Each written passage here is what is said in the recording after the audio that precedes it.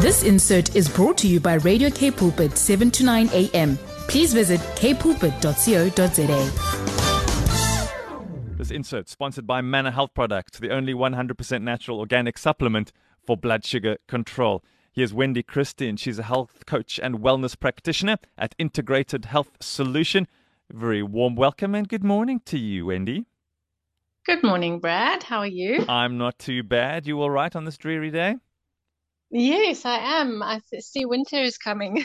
Yeah, and with So we need to start preparing for the cold weather. and with winter's arrival, the desire to sleep more and eat more. Maybe that's something we need to talk about. Why do we want to eat and sleep all the time? Everyone's like, just one more rusk, just one more rusk. So what is it that's causing us to not sleep well, Wendy? Today we're speaking specifically about sleep and hormonal balances, but what's the big issue? So we are going to focus on sleep and hormonal balance, but there's several issues that contribute to sleep problems. So it could be due to deficiencies, it could be hormonal imbalances, it could be mood disorders, so anxiety, depression, those kind of things. But certainly if we're focusing on women, as we start getting to our perimenopausal periods of life and menopause, it really becomes an issue for many women. When you're not sleeping well, that affects your day-to-day life. It goes beyond just I'm a little bit grumpy or I have a short fuse because I didn't sleep well. Lack of sleep goes way deeper than that. It certainly does. It affects your cognitive function, so your memory, your brain function, brain fog is worse. It affects your mood, so you feel irritable.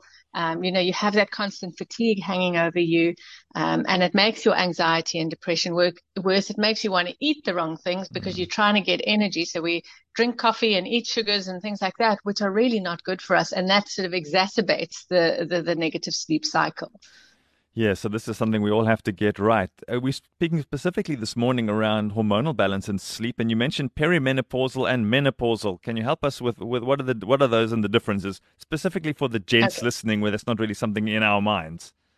No, yes. Okay, so perimenopause is the period of time that starts about 7 to 10 years before women hit menopause. Menopause is actually one day in your life, really.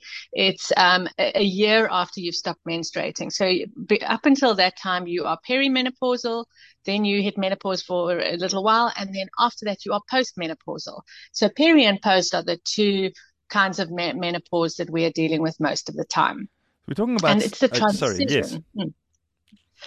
It's the perimenopausal stage is actually that transition where women's sleeping patterns and their sleeping requirements can change as well. Well, I was about to interrupt you to ask you that exact question. Does it affect sleeping patterns? And there you've said it, so we can move on from there. So what happens during perimenopausal phase in a woman's life around hormones? So estrogen levels start to drop, and estrogen in a woman is her predominant hormone. And so that causes mental and physical changes to happen. So what are some of those changes, Wendy? So they can feel a little bit more anxious, they can be more stressed, and they can experience more mood swings. So you think it gets better as we get older, and it unfortunately doesn't. And then, as I said, memory and concentration and focus, those can also start, you really start noticing a difference in your cognitive abilities. So how are these hormones that you just mentioned now, how does that affect the sleep? So estrogen, which we said is that important hormone in women, regulates our body temperature. And when we have these drops in estrogen, that's when we start getting sweats and hot flushes and things like that. So now you're constantly hot, cold, hot, cold, hot, cold. And then it also plays a role in the production of your serotonin, your norepinephrine, and your acetylcholine, which are important neurotransmitters and chemicals to stabilize your mood and to give you a good quality sleep. So are the hot flushes and the night sweats, are they responsible for the poor sleep? They very often are, because it wakes you. So you have the surge of heat that comes up in your body, or these sweats. So you wake up drenched, and then it's very difficult to get back to sleep. And then sometimes if you've got that anxiety tendency, then in the middle of the night, those anxieties become even more heightened. And so you can't get back to sleep because now your brain is overactive. And what about the men listening here that we don't fall into the categories that we've been chatting about now, and also struggle to sleep? I mean, is that something that just comes as we age? It does. So many people, male or female, can start to struggle with sleep as they get older. Certain medical conditions can interfere with good quality sleep. Certain medications can also cause sleep disruptions. So we really need to look at that. And then, as I said earlier, eating too many refined foods or foods that don't have enough nutrient value in them can cause blood sugar fluctuations during the night, which can also disrupt our sleep. So diabetes and even insulin resistance or your pre-diabetes, those can all be disruptors of sleep. So if we're struggling, the ladies now and that we're speaking about with the estrogen and affecting the body temperature, is there any hormone that's going to help us to sleep better as opposed to stealing the sleep? Yes. So with women, you've got estrogen, which is probably your dominant hormone, and then you have progesterone as well. And progesterone is very important for sleep. So as estrogen starts to drop, so does progesterone. And progesterone actually has a sedative effect. So it's calming, and it stimulates the production of GABA. We've spoken about GABA in previous talks. And GABA is also very calming. It calms the nervous system down, and it helps us to fall asleep. It helps to switch off that anxious brain, and it helps for good quality sleep. And then what's the importance, or what role does melatonin play? That's something that we might know better, a hormone that's often associated with sleep. Can you not also buy melatonin in a pill form? You can buy melatonin in a pill form, and everybody needs to have melatonin. So again, male or female, young or old, we all need enough melatonin. And that's an important player in our circadian rhythm, which is our sleep-wake cycle. So if you don't have enough melatonin, you can struggle to fall asleep. Melatonin helps you to initiate sleep, so to get to sleep. And it also makes sure that we go into those deep phases of sleep so that we have a refreshing sleep. And how do our melatonin levels look as we age? They also decline as we age. So all of these hormones start to get less as we age. So then what about the things we do to ourselves? Some of the hormones, we can't really help that. And the food, of course, we can have control over that you've mentioned. But what about watching TV in bed or playing on your phone or your laptop or watching something in bed or close to when you're supposed to go to sleep? We know that's not a good idea. No, and I think that's probably one of the biggest reasons why people struggle to sleep is because that blue light disrupts your melatonin production. So the blue light is only supposed to we're exposed to blue light in the early part of the day, and that keeps you alert and awake.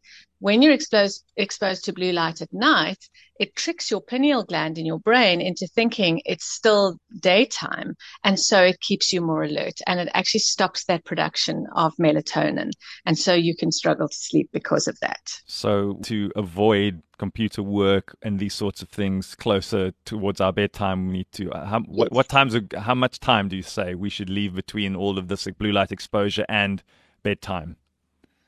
Well, ideally, you want to stop exposure to blue light when the sun goes down, but definitely at least 2 hours, 2 to 3 hours before you go to bed, we should stop the blue light exposure.